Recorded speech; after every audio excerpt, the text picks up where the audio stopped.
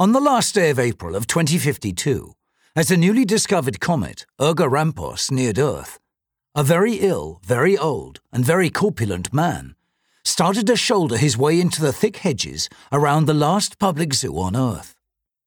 Cuthbert Handley, a freshly minted nonagenarian, and a newly homeless one, clambered into the shrubbery as fast as his large, frail bones allowed, which wasn't very. As the tough branches of yew and hazel abraded his arms and neck and face, he hardly felt them.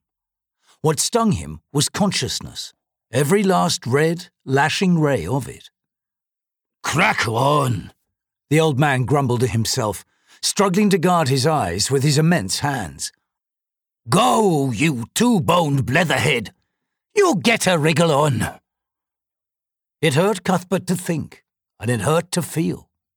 Most of all, it hurt to remember. For a moment he saw the boy's face, that sinking face with black, deep river eyes. He saw the long lips, as purple and frail as iris petals, and the pale forehead wreathed in rushes. He glimpsed again the tiny, clawing hands, grabbing at fronds of ferns from the brookside, and all of it, the whole creature, tangled in green threads of time, plummeting, twisting, swimming, down to the depths, right down through the misery of the last century. There, or somewhere, was his lost sweet brother, the otter boy.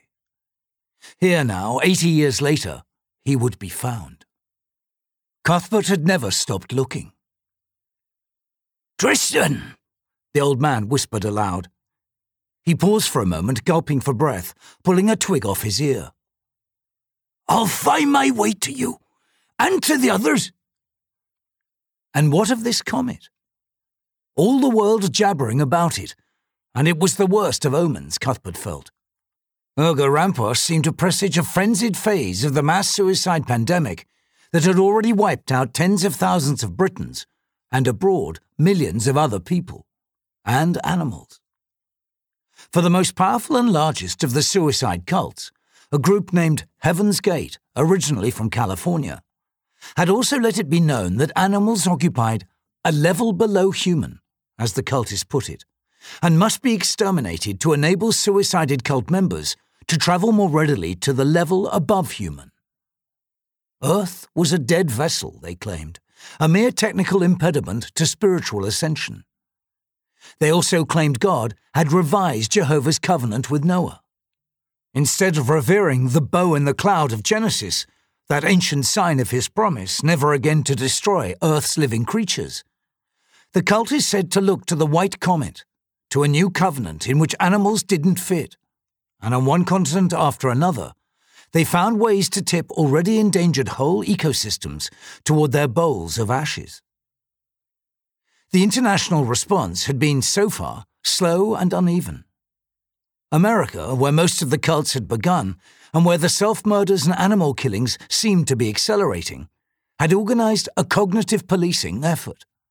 But it wasn't authorized outside New York, despite being under the control of the new National Police, an extension of the U.S. Army. Only a few other larger countries, Korea, Hana, India, the Nigerian Federation, and Britain, seemed up for a fight. As the last great repository of living whole animals on Earth, genomic clones were available but also dwindling in numbers.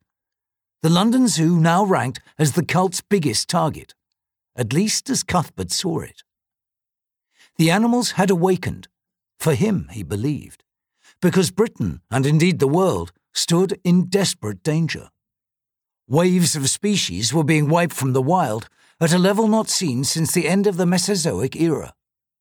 So few non-human animal species existed in the deforested, bulldozed and poisoned planet, the London Zoo had truly become a kind of ark for all interconnected life, an ark and a death row prison.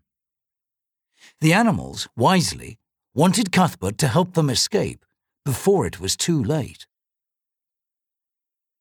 Cuthbert was big, big, big. Twice the size of most Britons and half as dainty.